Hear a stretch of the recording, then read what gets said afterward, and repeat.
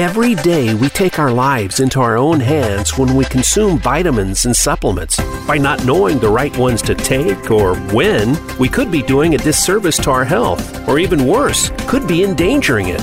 Welcome to your Daily Dose with Doreen Doucette. Now you have a resource to help you use supplements, vitamins, and natural health more safely and effectively. Here is your host, Doreen Doucette.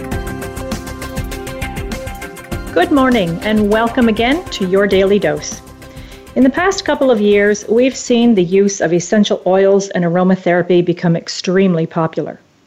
The term aromatherapy was first coined by René Maurice Gattefossé in 1936. Aromatherapy can be defined as the use of essential oils applied topically, orally, by inhalation, or other means to promote health, hygiene, and psychological well-being. Aromatic plants have been used in traditional medicine for thousands of years in numerous forms, from freshly harvested raw plants and their natural secretions to extracts and distillation products. Now, we all consume essential oils when we eat foods. Foods such as pecans, almonds, tomatoes, carrots, butter, coffee, cinnamon, and peppermint, they all naturally contain essential oils. Fresh aromatic plants usually will contain 1 to 2% by weight of mainly fragrant monoterpenoid volatile compounds. Now, this is a class of organic compounds that's in a plant, and they have a very strong odor. When they are isolated and distilled to separate them as essential oils, the increased concentration of these compounds means that their properties are much more evident. So some of these properties will offer a therapeutic benefit, but some of them can manifest as toxicity. For example, it will take between 40 to 60 roses to make 1 drop of essential oil. And because this 1 drop of essential oil is so concentrated, it could be toxic rather than therapeutic. A toxic reaction is going to be any adverse effect that occurs following the contact of an external agent with the body. Now, we have so many companies that are producing essential oils, as well as almost every retail shop that we go in that are selling and promoting them. We're diffusing them, we're making topicals and creams with them, we're using them on our children, and in some cases, we're using them on our pets. Last but not least, we are encouraged to ingest some of them. Now, do you know if they're benefiting you and your family, or are they really becoming to the point of harm? Today, I have Jane Lawson, who is the principal of Natural Approach School and Therapies. Jane has been a clinical aromatherapist for almost 30 years and a teacher for over 20 years. Over her years through her clinic, she has quickly realized that the general public has been confused as to which oils would be best for what ailed them. The general public was also not well informed when it came to the contraindications and safe usage of individual oils. So this led her to write a workbook, and it's called The Natural Approach to Essential Oils. I'm so pleased today to have Jane Lawson join me, and she's going to help us sort through what is safe and what's not safe in the way of essential oils. Good morning, Jane. I thank you so much for joining me. Good morning. Thank you very much for inviting me. Jane, could you give us a little bit of background about you and what really first got you into essential oils and aromatherapy? Gosh, that started way back in the 80s. I was working for a company which involved me travelling all over the UK and staying in various hotels. And yes, we did have spa hotels even in those days. And every now and again, I'd treat myself to a massage. And I found that I really liked the, dare I say it, the smelly ones. Then that's how it all started. I quit that job, started training, and the rest's history, really. And that's how I got into it. Nice. So can you give us a little bit of information on the oils themselves? Basically, on average, how long is a shelf life of an essential oil going to be?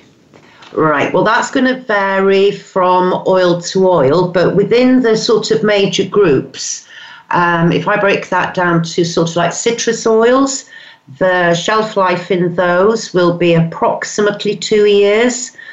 The herb oils, they're going to be a little longer. They could be 3 to 4 years. Flower oils, they lasting a bit longer again. They could be 4 to 5. Then if you're talking about like the resin oils, then you're looking at some of those are actually mature with age. They don't actually go off. They just become a bit more difficult to use. Is there a proper way for us to store the oils? Depends where you live. I mean, here in the UK, you can keep your essential oils, as long as you don't store or keep them where there's an excessive difference in the temperature. There's absolutely no need to. If you live in a hot climate, then it might be worth you considering keeping, certainly the citrus oils maybe in a fridge. But other than that, no, you just keep them out of harm's way, really. So not, if there's children going around, can get hold of them or whatever. Okay, and we don't want to keep them in bright sunlight? Like we don't want to sit them... No. Somewhere. I mean, they do react with sunlight, and lots of them have become what we call phototoxic oils. That's why they're very often, you find them in brown or blue-coloured glass bottles. If they come in clear bottles, you really need to keep them in a dark place. Oh, okay. When we diffuse oils, because diffusing is extremely popular right now, and I think many people are using them that way, are there contraindications for people, pets, or children, or can everyone be in an area where the oils are being diffused? My personal view on that is no. Essential oils at the end of the day, and as you mentioned right at the top of the program, aromatherapy is very much for the individual. And the problem we've got now, of course, it's been, put out there that these are suitable for absolutely anybody and just go ahead and use them. But no, they're not. They're individual. So you shouldn't be sort of, diffusing them around the home, for example, unless you actually know that whoever else is going to come in and inhale them, even your children or your pets, that it's suitable for them. And when it comes to the pets, then cats, for example, they can't metabolize the essential oils. So you must make sure that, they've got an escape route, if you want, that they're not shut in that room. Same thing with dogs, although dogs will let you know whether they like or dislike, they can metabolize the oils. When it comes to the children, my stock answer to people when I'm dealing with the general public is, if you've got a prepubescent child, go and see an aromatherapist first before you start using anything on or around your children. Okay, so there are certain oils that cannot be used on children? Absolutely. Okay. Yeah, because they're prepubescent. So some of the oils, they'll stimulate the hormone in the endocrine system.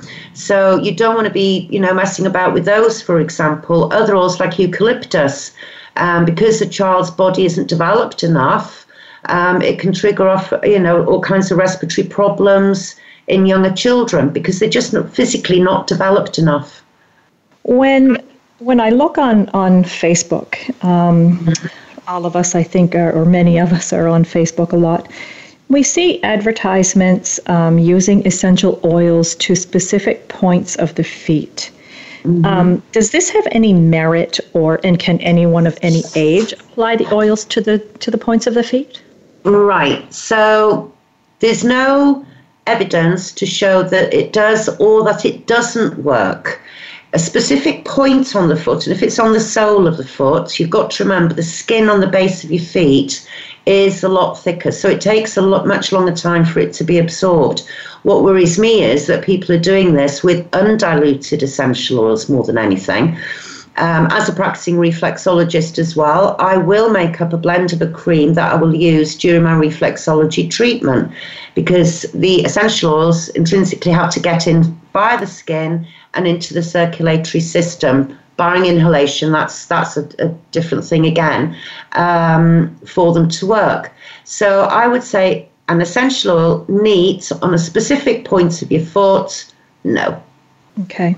When we go out to buy an essential oil, there's so many now. There's so many brands that are out there on the market. There's two companies that we hear of most often. How do we know that these two particular companies, I'm hoping that you know what ones I'm referring to. Yeah. How do we know that they are any better than any lesser known brand? Right, okay. Any reputable essential oil supplier, and that includes the two, obviously, because they're supplying essential oils, should have what we call GCMS reports on each batch of essential oil that they receive in. And that is more like a quality control thing, but also it tells you chemically, because if lavender comes from England, it's going to be totally different to lavender, we'll say, oh, grown in America. I've even got a Russian one, and the GCMS on those do vary slightly in the chemical components. At the end of the day, the companies that you're talking about, they are literally a sales company. That's what I want to put out there. When you're dealing with essential oil companies that just deal with that, invariably they've got qualified people on the staff, and they've been doing it for donkey's years, and they know what they're doing. Their aim is not to mass sell essential oils and treat it as a form, of people earning extra money, if you like. Can I put it that way, to be kind about it? You probably can. 99% of aromatherapists, because there will be that small percentage of aromatherapists around the world that will sign up, because that's what you do with the two companies you're talking about, with the look that, they can maybe earn a little bit of extra income and things like that. But at the end of the day, even when I started, I was buying from what I will then call an essential oil company.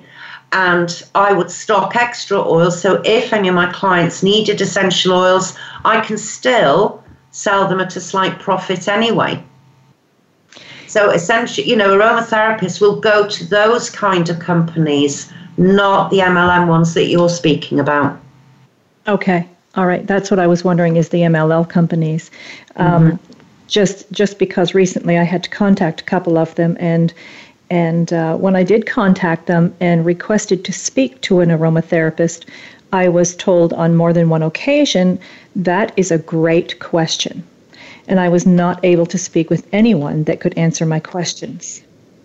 So when we're thinking of that, with the recent explosion of the essential oil use, and I'm thinking in my own experience, okay, that the lack of training with the MLL companies, what do you really think the future holds in the way of these companies and the way of people who are promoting these products?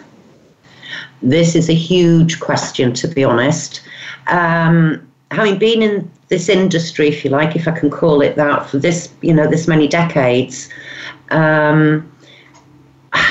I've got a notion that there's pharmaceutical companies behind the MLMs, because at the end of the day, they're wanting to get these out of the marketplace, if you like, and have them so that they can take them away from availability to the public.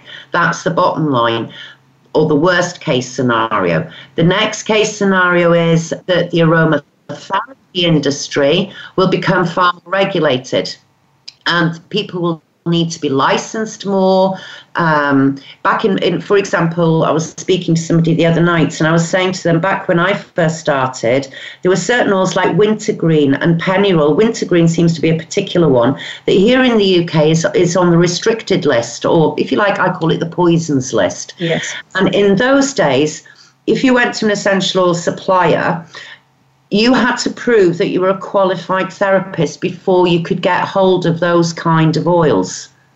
Now, they're just out there for anybody to be able to get hold of, and they even include them in their blends in these MLM companies, which is just ridiculous. And it all boils down to the contraindications that these oils have. They can cause you severe and, terrible harm. Exactly. Am I correct in saying that with the wintergreen, 5 mils is fatal to an adult? Yes, it would be, because it'll at the end of the day, it'll just put you into liver and renal failure. But it'd be a bit hard pushed to swallow 5 mil of wintergreen oil. But you also have a situation where somebody's using it day in, day out, and it has a cumulative effect in the body to the point where eventually it'll become toxic. So it can still have the same end result. Okay, so if someone is using wintergreen topically and they're using it daily, is it going to absorb through the skin and become toxic that way as well? Yes, it can do. Yes, because it's going through all the systems of the body, and it's going to create that toxic reaction, and the liver will just go into failure. Okay. All right, Jane, we're going to have to take a little bit of a break, and on the other side of the break, I have so many more questions for you. Thank you.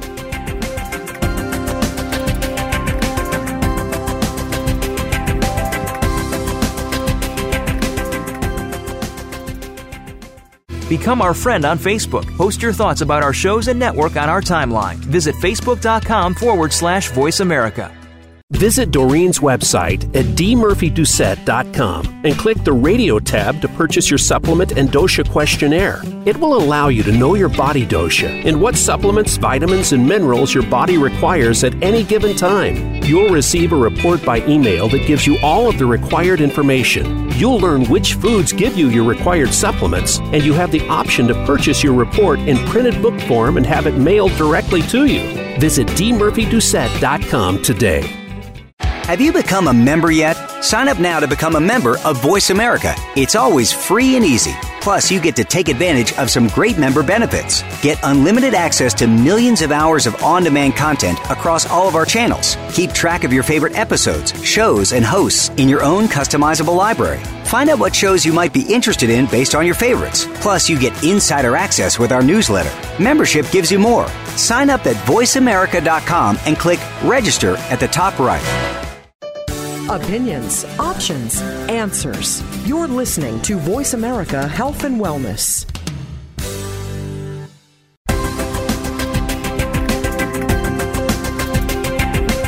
You are listening to your Daily Dose. If you have a question for Doreen Doucette or her guest today, feel free to call in to 1-866-472-5792. That's 1-866-472-5792. You may also send an email to doreensdailydose@gmail.com. Now, back to your Daily Dose. Jane, can you tell us around when did the use of essential oils become so popular? Okay. So I would say here in the UK, because it was brought to the UK by Margaret Moray in the beginning of the 60s. So by the 70s, aromatherapy was starting to become very, very popular here. It was towards the end of the 60s that it would have started becoming popular over in America, and really enjoying, getting more and more popular through the 80s. The thing is with aromatherapy, I mean, when I first trained, it was, it was enjoying a massive sort of popularity boost then, and then it waned, and another complementary therapy, suddenly became all that, should we call it the rage? So at the moment, now it's going, every time it's become more popular, right across the world. So it's becoming even more popular now, obviously, with all the extra, sales and everything that have been promoted with it, and the amount of essentials that are getting used in just general everyday products and candles and beauty products. So at the moment, there is, this extra interest in it right now. But, essential oils in itself, I can go way back to Victorian times here in the UK and cite from the Crimea War with Florence Nightingale. She used lavender essential oil out in the Crimea War. And when she came back, it was at the Victorians, actually, here in England. We did have some essential oils. They started then taking them into the, shall we say, the chemistry lab and breaking them down and discovering some of the chemical components within them. So they have been around for quite a while. But like I say, it flux and wanes with it. Mm-hmm. Now, both you and I use essential oils at my practice as well. I am not an aromatherapist, but I've been trained in the specific ones that I use. I don't want to degrade essential oils, because both of us know that there are countless benefits to essential oils if they're used properly. There's many, many health benefits. So can you give us some examples of what they're going to do in the way of health to benefit our health?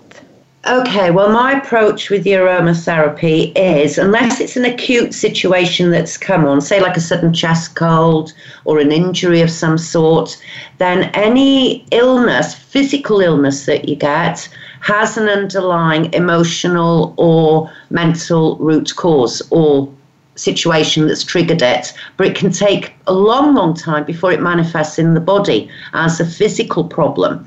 So when I deal with people, I start looking back into what has happened even as far back in the childhood. And then you can determine exactly which oils really need to be used so that you can address both the emotional, mental, if you like, trigger and the physical symptom at the same time. So should most of us be using essential oils? Absolutely. There's absolutely no problem at all with anybody using essential oils as long as they are aware of the contraindications. Not to every single essential oil. There's only a few that are absolutely safe. The majority of them do for things like high blood pressure, diabetes, epilepsy. You know, there's a range of them, plus medication that people might be on. You can't use certain essential oils.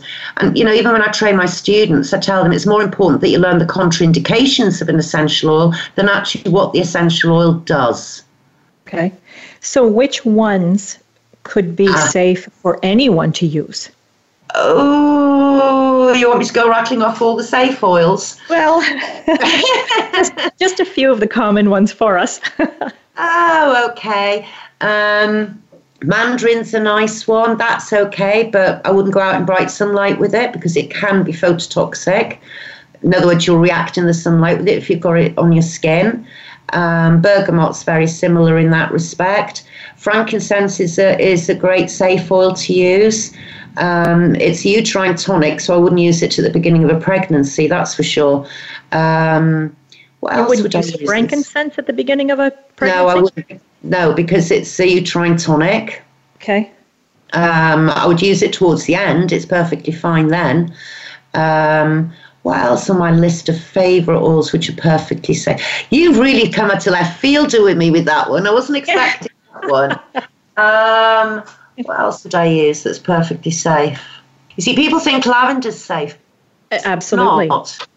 It's definitely not safe, you know, and it keeps getting touted as being one of the safest oils and what have you, and it just isn't. There's too many contraindications with it.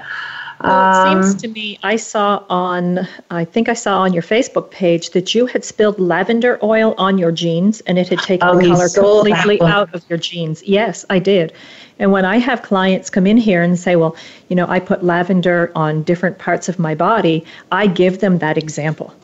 Yes, it did, and it lifted the colour out of my black jeans. Yes. I was making up what I call a sniffy stick, and the dropper insert must have been the incorrect size because it absolutely poured out the bottle and spilt on my jeans.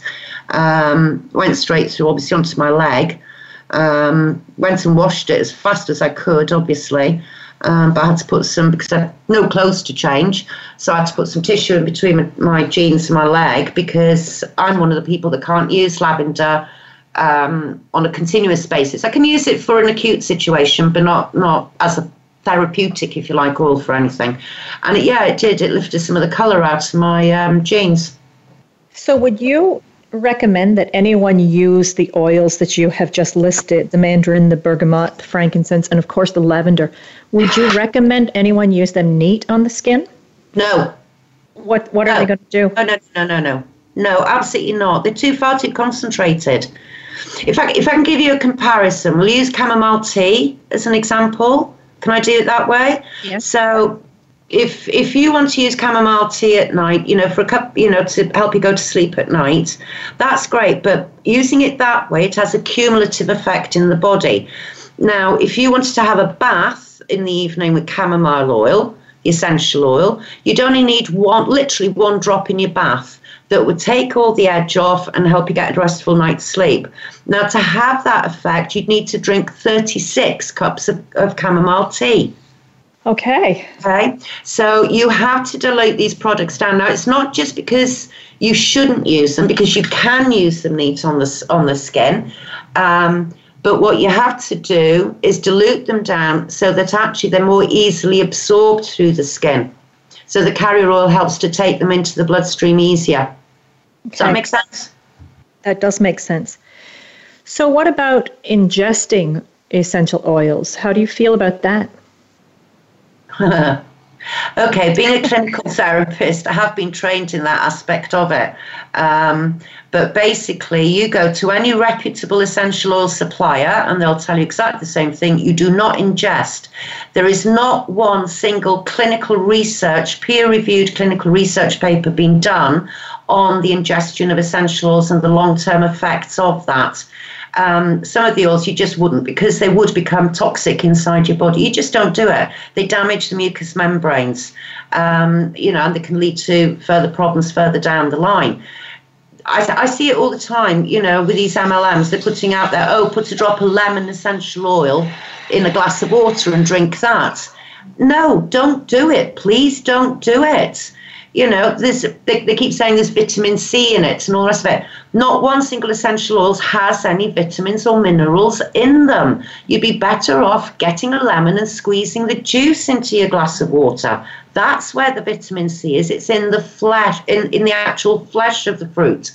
The essential oils comes from the skin. It's a wholly different part of the sum total of the plant. Okay. So why do you think that so many of us have strayed away, and I'm going to say of common sense? Because when you look at the way that people are using what I'm going to call volatile oils, okay, when they come from the skin of the fruit, you can't package them in plastic. They have to be packaged in glass. And the reason being is because they will disintegrate the plastic. They disintegrate my gloves when I use gloves on people if I'm using essential oils. So when people see this, or when people know this, what are they thinking when they think that even though it eats through plastic, I can still ingest it? Well, first of all, not everybody has seen those kind of pictures. I've seen styrofoam plates being used as an example, and how quick an essential oil will eat through that. The example with my jeans is another one. But the problem is people are being told that this is all perfectly natural. They're natural products. So they have this preconceived idea, because they're natural, they've got to be harmless, they've got to be safe. Well, so's arsenic, but it's a poison. Exactly. It's the same difference, So it's the way, I'm going to use the word, because of, where we're coming from with this, the way that they are touted and the language that is put around them, that they are natural, they're not. They are natural byproducts from, the plants, the trees, the flowers, etc. But it doesn't mean that they're safe. Okay. So when we go out and we are looking to purchase essential oils, because there's so many companies that hypothetically we go out, we see 5 different companies, okay, all on the same shelf. They have all the same oil listed, and they're all in the same size bottle. So we can see on the label that it can either be 100% pure, or it can be therapeutic grade, or it can be 100% natural, or there's 100% essential oil. All of them have the same price point. Which one would we purchase and think that it is the actual essential oil? Okay, first off, the one that claims to be therapeutic grade essential oil, when you see that, it usually has the trademark symbol after it. That has been done specifically by one MLM marketing company. Oh. So they use it purely as a marketing device to make it sound that their essential oils are the therapeutic grade, but it's no different to buying from another company. When you have 100% natural essential oil, or natural or whatever on there, it's a misnomer really. any essential oil by its name itself is already 100% essential oil. Some will put that on because sometimes essential oils are sold in a 10% dilution, so that the more expensive oils, like rose and jasmine, I mean, here in the UK, you're looking at nearly £100 for a 10 ml bottle of that.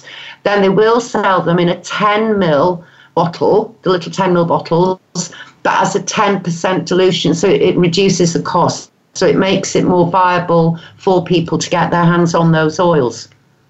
But the therapeutic grade one, that is one I really want to emphasize and get across to people. That is being trademarked by one particular MLM company in particular, and they use that purely for marketing purposes. And basically, they're I'm going to say it, they're lying to the public, because all essential oils, if they come from a reputable brand, are therapeutic. Okay, that's what I was wondering. Is there any difference in a therapeutic grade oil than a different type of oil? And obviously that has only been used for a marketing thing. So when we go out and we see that we have an essential oil and it is 10% into another oil, do we still have to add that to another dilution, or can we use that neat because it's already into an oil? No, because in a 10% dilution, you're still looking at it being almost a therapeutic level, if you like, of that oil. You'd still need to dilute it down a little bit further again. Okay. So when we are using an oil and we have to dilute it, what is the best way to dilute that oil? What's usually the ratio? Right, no more than 1 to 2%. So here in the UK, we work it out by the milliliter size of, say, carrier oil that you're using. So for a normal adult, this is not for children and this is not for the elderly, because that is a whole different ball game again. So for an adult and you want a therapeutic blend, if you took 30 milliliters of carrier oil, say like a sunflower oil or a sweet almond oil if you're not allergic to nuts, then the maximum combination or a single oil that you're going to put in that therapeutic blend would be 15 drops maximum. Is this going to be across the board for all essential oils, or is each essential oil going to have a different amount of drops per 30 mil? Okay, so it depends on the category of the oil. So for example, ginger. All right, so that's classified as a hot oil. So you might not want to use 15 drops of ginger in 30 mils of carrier oil. I would probably use as little as 5 or 7 drops. Okay. How does one go about figuring this out? If we're going out and we're purchasing our own from a retail store and there's no one at the store that's going to be able to give us this information, are there reputable places online, because we know what online is like, we can get the good, the bad, and the otherwise? Do you recommend any one area that we can go to find out exactly how we should blend these oils that's going to be safe for us? Go and take classes with a qualified aromatherapist, end of. Oh. I'll tell you where I stand with this. It's now got so out of hand and so out of control worldwide. I mean, years ago when we had a slight problem like this as well, I always said that essential oils, when you go into the local chemist, for example, should be behind the counter, so that they're classified as restricted drugs, if you like. So that if anywhere that they are being bought from over the counter, there should be somebody there qualified to give you the right advice and say, oh, you want this bottle of lavender, do you? Okay, well, are you pregnant? Have you got low blood pressure? Are you on any iron supplementation? So they can put those questions out there before they sell that oil and make clear that this oil, though, is for your own use anyway, not for anybody else. Not unless they're going to get that training. They go and attend some classes. Okay. Jane, I'm going to have to say that we have to go to another break right now. And after we come back from the break, I do have a couple questions about blood thinning oils and contraindications with that. So right now we'll go to break and I will see you in a couple minutes.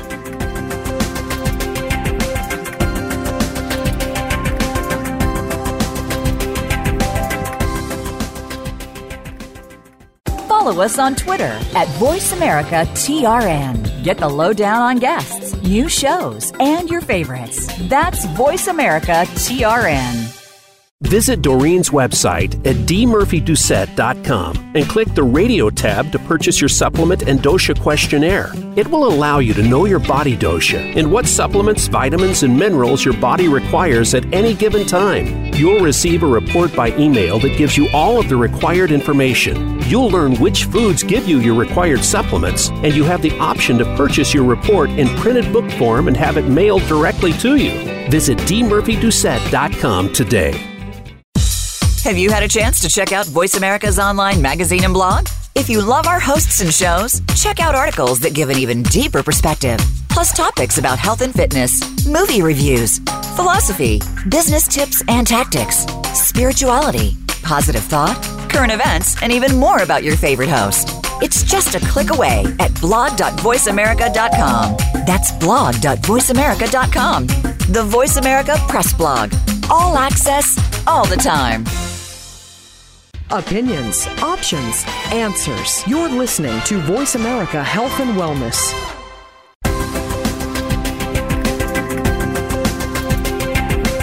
You are listening to your daily dose. If you have a question for Doreen Doucette or her guest today, feel free to call in to 1-866-472-5792. That's 1-866-472-5792. You may also send an email to doreensdailydose@gmail.com. Now, back to your daily dose. Hi, Jane. Next question. One thing that I'm wondering about is so many people have to take warfarin, and of course that is helping to thin the blood and keep the blood thin. When they're using essential oils, are there particular oils that are going to contribute to thinning the blood more or having contraindications with warfarin? Yes, there are. Geranium is one of them. That thins the blood even more. So anybody on warfarin shouldn't be using any kind of geranium. And that includes, even by inhalation or diffusing the oil. Another oil is Immortelle. That will thin the blood as well.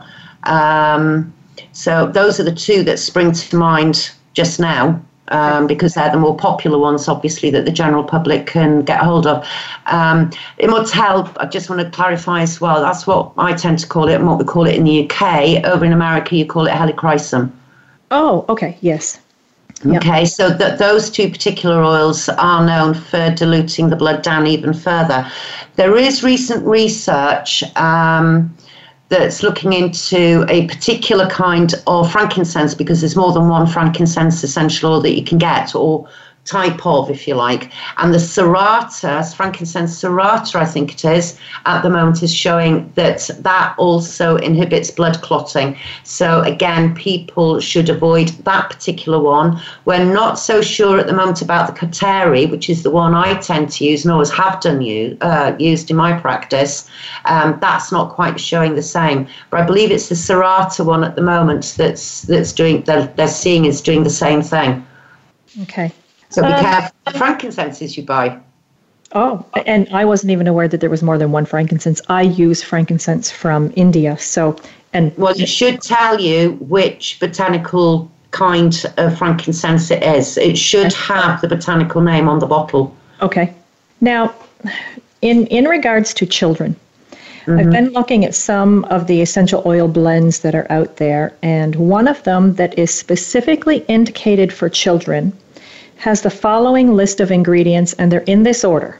So the first one is spearmint, Japanese peppermint, ginger, parsley seed, black pepper, and these are put in fractionated coconut oil. So when I looked into all of these oils, the first thing that I noticed was Japanese peppermint is known for its very high menthol content. And the contraindications were peppermint is an oil that is not recommended via any route on children under the age of 6 years old. And this is due to the amount of menthol. The second thing that I saw was parsley seed oil is toxic to humans, and it's being used to induce abortions. So it shouldn't be used by anyone who is pregnant or nursing. Now, if these two essential oils are that dangerous, how can they be promoted to be used on a child. And what is going to happen, what the recommendations for this is to use it on the abdomen as a massage after a meal or to put it at the back of the neck. What is going to happen if you're doing this daily to a child, and what is going to happen if the person who is applying this to the child happens to be pregnant? Well, first of all, those oils, barring the spearmint, you can get away with that one from about the age of 4 or 5 with a child. The Japanese peppermint that you mentioned there, the contraindications that you've mentioned with that one applies more to actual peppermint, because Japanese peppermint is actually more towards the spearmint side of things and is actually known as Haka, Hakka. And the contraindications for Haka essential oils, which is their version of peppermint, are less. And when you first mentioned this one to me, I suspected that they've gone with the contraindications for general peppermint oil just because it comes from Japan, but they haven't looked into it further to see that actually it's a slightly different kind of peppermint.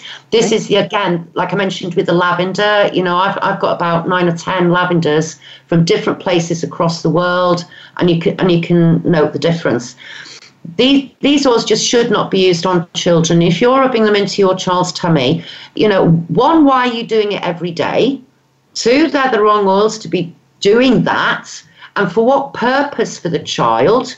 Is it constipated? Has it got diarrhea? I wouldn't be using any of those oils on a child anyway, not even on an adult. They're not the ones I would use as my go-to oils for a tummy upset.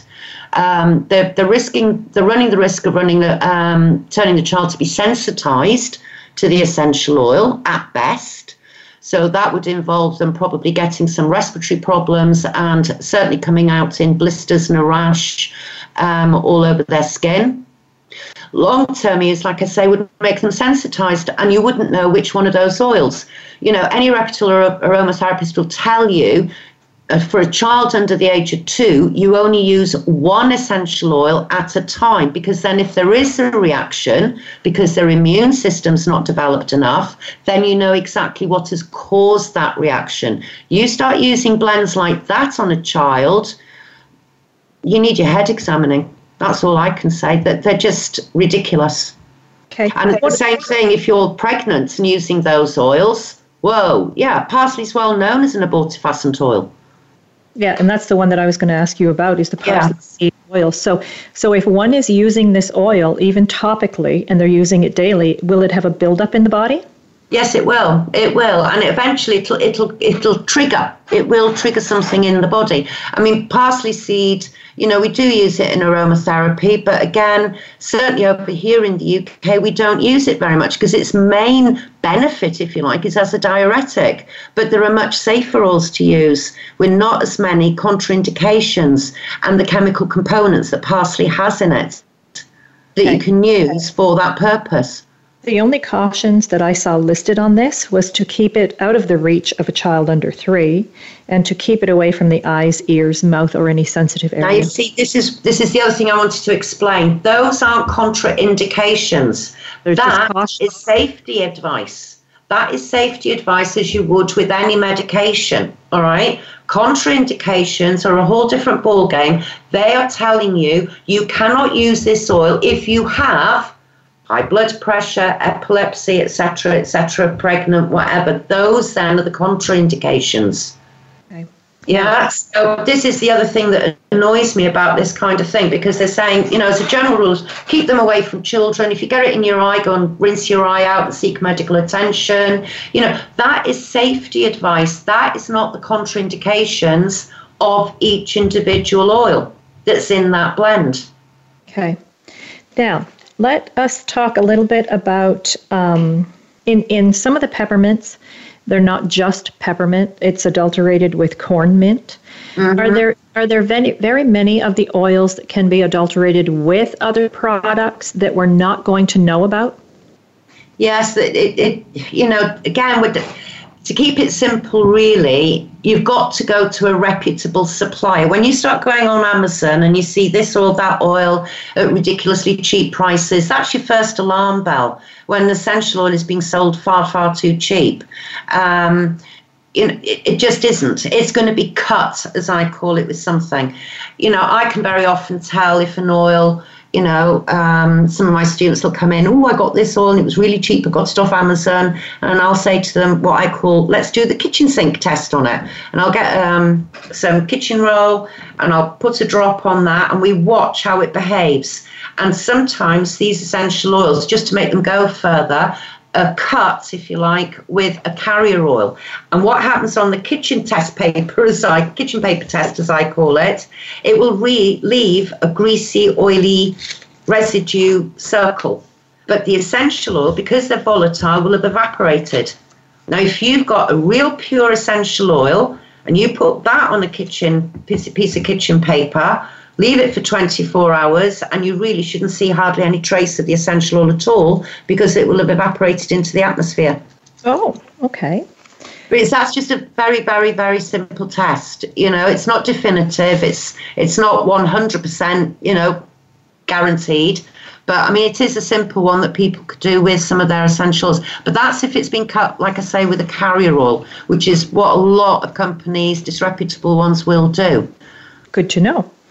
So, because the increased popularity of the ingestion of the essential oils, one thing that they say that you need to mix and dilute your essential oil in is water. My question with this is, way back when I was in school, oil and water never did mix. What have companies done that now they can say, mix the oil in the water? To me, that ball of oil is going to stay a ball of oil. Oil, yeah, exactly. No, oil and water do not mix. Okay, you'll see that essential oil floating around on the top of your glass of water.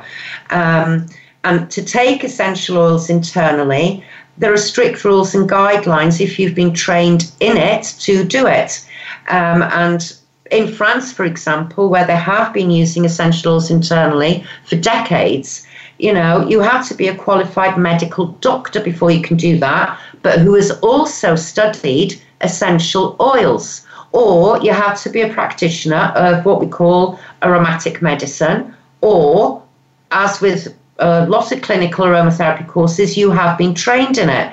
But for example, here in the UK, and I think it's the same over there in the States, for a therapist, you cannot be insured to do that. Now, the fact that aromatherapists who are trained in how to and can do, but they still will not be insured. And the reason the insurance companies won't do it is because at the end of the day, each of essential oil has not been assessed, has not been tested, has not been given the A-OK, it is safe to do it, in the same principle as they would do in medication. Okay, so I'm going to correct you on one thing. I'm not in the USA. I'm in Canada right now. Oh, okay, sorry. that's quite all right. Well, that's all right, because Canada tends to follow the English model of aromatherapy anyway. Yeah. So right now, if I wanted to, I could go out to several different hairstylists. I could go out to the health food store. I could go out to a retail area, and I can pick up any essential oil that I wanted to, and they could tell me what they feel I should do with them, and they will promote topical use, ingestion, inhalation, diffusing, all of that different stuff. So what you're telling us is we should not be listening to someone who is not certified in aromatherapy, correct? Absolutely, 100%. At the end of the day, when someone is going to be harmed with these essential oils, who is going to be the liable person? Good question. Right, I'll give you an example. So a mother's gone and bought an essential oil. She's followed the advice of an unqualified person. She's applied it to a child, and that child's ended up hospitalized, okay? So they then, certainly here in the UK, the National Health Service here, they have a list of essential oils that they consider to be toxic or hazardous or dangerous. So if the mother says, yes, I've been using eucalyptus oil, and it's brought on all this respiratory stuff and all this, the parent is likely to be prosecuted further down the line for endangerment of a minor.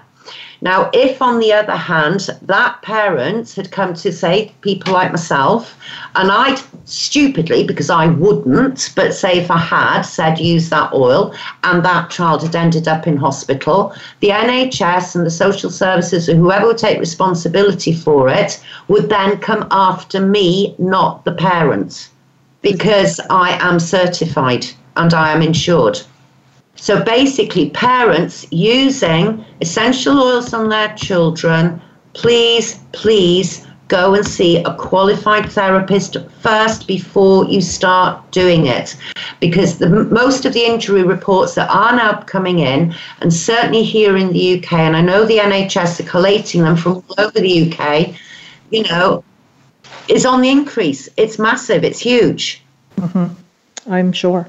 Jane, I'm so sorry that our time is basically up. There's still so much more that we could talk about with this, but I do, again, thank you for taking the time out of your day to give us so much beneficial information regarding essential oils. Hopefully, we'll get to chat with you again in the near future. Thank you. Thank you very much for inviting me. I enjoyed it. Thanks. So for now, I thank all of our listeners for tuning in. Next week, I'm going to be talking about Ayurveda and the basics of your doshas. For now, thank you. I look forward to being back next week, and I wish everyone your best health.